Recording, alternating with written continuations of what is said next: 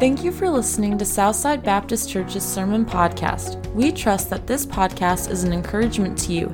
If there's any way that we can pray for you, or if you have any questions about Jesus and why we serve him, please email us at info@southsidesbc.org. Again, that's info@southsidesbc.org. Thanks for listening.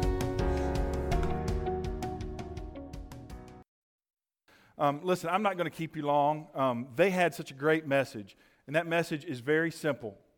And that is, in fact, Jesus sums it up in Luke 19:10.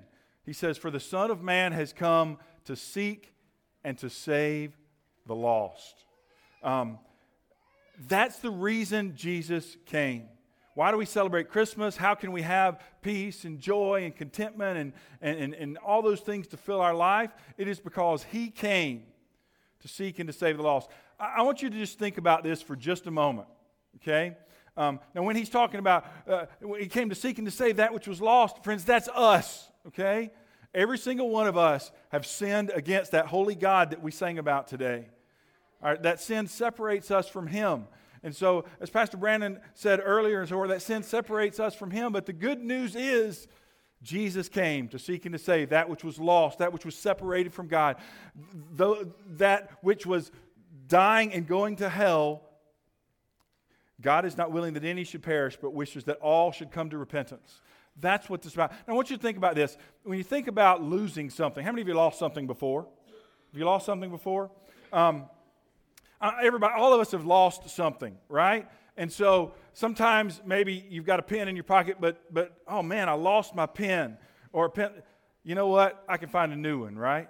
It's that's not that important. You know, I may have a breath mint. Now that may be more important than I want to admit, but you know what? If I lose it, it's not that important. And so, however, there are things that if we lose, we're going to turn the house upside down, right? You lose your keys.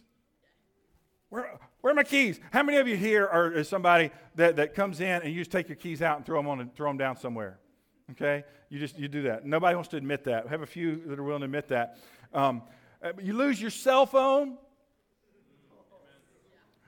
How many have done this before? How many of you, I hate to admit that I've actually done this before, and so forth. So I'm talking to my wife on the phone, and all of a sudden I'm like, oh my goodness, where's my phone? Where's my phone? Oh, there it is. I've done that. Your kids. How many of you lost your kids before? Okay. I hate to admit I've done that too. But those things are so important. What are you going to do? You're going to turn the house upside down. You're going to search everywhere. I've lost my phone. I've lost my keys, whatever. We're turning it upside down. And you go to great lengths. Listen, if something is important enough to you, you search for it. Here's the point I want to make with this. For the Son of Man has come to seek and to save that which was lost. Jesus, you are so important to Jesus that he was willing to leave his home in heaven, come as a baby in a manger. Now think about that for a minute. For the God of the universe to come as a baby, to live a sinless life, and to suffer and die for you. He was willing to come all that way so that you can be saved. That's how much he loves you. That's what these boys and girls were singing about. Amen? How do we respond to that? Here's how we respond to that. John chapter 1 verse 12 says this, "For as many as received him." In other words, so he has come, he stepped out of heaven. We have to believe that he was who he said he was. The Bible says he's the Son of God. That he did what he said he did. That he gave his life as a sacrifice for our sin on the cross. So I have to realize and admit that I'm a sinner. That's hard for us sometimes. We want to think, well, you know what, I'm a pretty good person.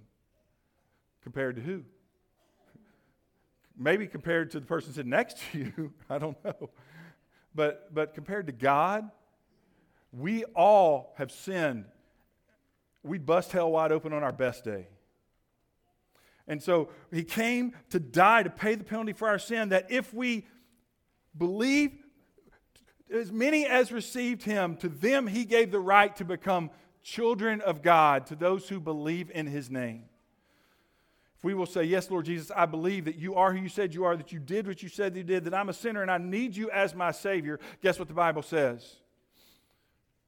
All who call on the name of the Lord shall be saved. That's what the Scripture says. God, would you come into my life? Would you save me from my sin? Take me to heaven when I die. That's why he came. That's why they were singing. If you're here this morning and you've never put your faith and trust in Christ, now let me be clear. What I'm not saying is, some of you are saying, well, you know what, Pastor, I've always believed in God. You all may always have believed there was a God, but there needs to be a point in time in our life when we admit that we're a sinner. We admit that we need Jesus as our Savior, and we ask him to come into our life and be the Savior and Lord of our life. There has to be a time. That's what we call being born again. John chapter 1, verse 12, the second part of that, it says, but as many as received him, to them he gave the right to become children of God, to those who believe in his name, who were born, not of blood, nor the will of man, nor the will of the flesh, but of God. So when we say yes to Jesus and we receive him, God does a miracle in our heart and he transforms us. We all need that. If we want to go to heaven when we die, we need that now for him to give us a heart of flesh instead of a heart of stone. We receive him, we believe in him, and we become his children. That's how we become part of the family of God. That's how our name's written in heaven. If you've never done that, I want to invite you today. I'm going to give you an opportunity here in just a moment to receive Jesus Christ as your Savior. But let's say you have. And I know many of you here today have trusted Christ as your Savior. What is this? What's the message of Christmas for us this year? Well, number one, we need to remember what Christ has done for us and never forget that. But here's the second thing is this. If Jesus' mission, can you put Luke 19:10 back up on the screen? If Jesus' mission, the reason he came was to seek and to save the lost. If he saved me, then don't you think that ought to be our mission as well? His heart ought to be our heart. As we go into this Christmas season, as we prepare our heart for Christmas, it is, yes, about what Christ has done for you, and you need to receive Jesus as your Savior. But it's also about what Christ has done for those around you as well. And he's called you to be a light in the dark places around you. How does God want to use you this Christmas?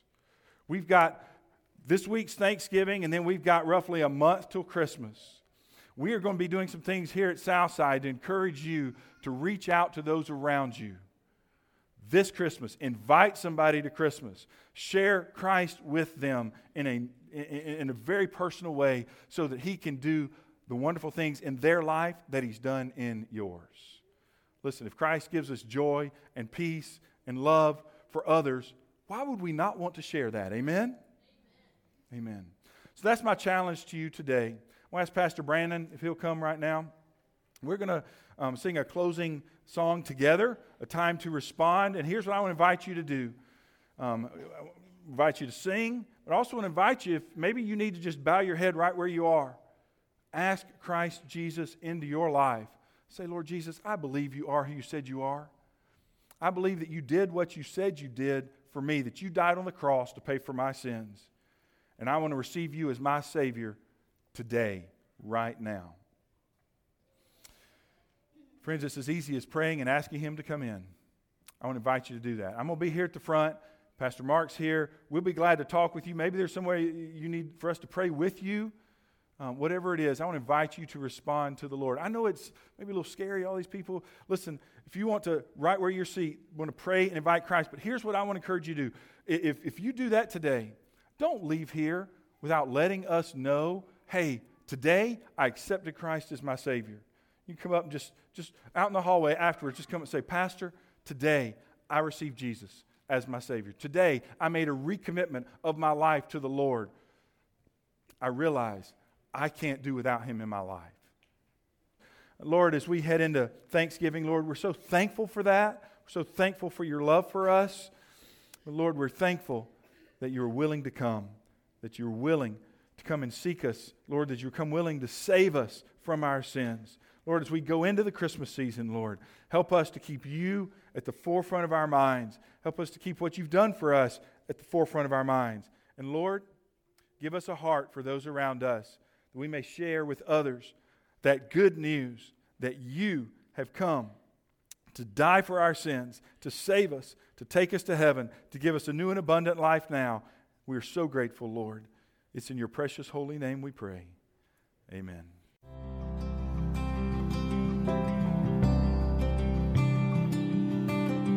Thanks again for listening to Southside Baptist Church's weekly sermon podcast.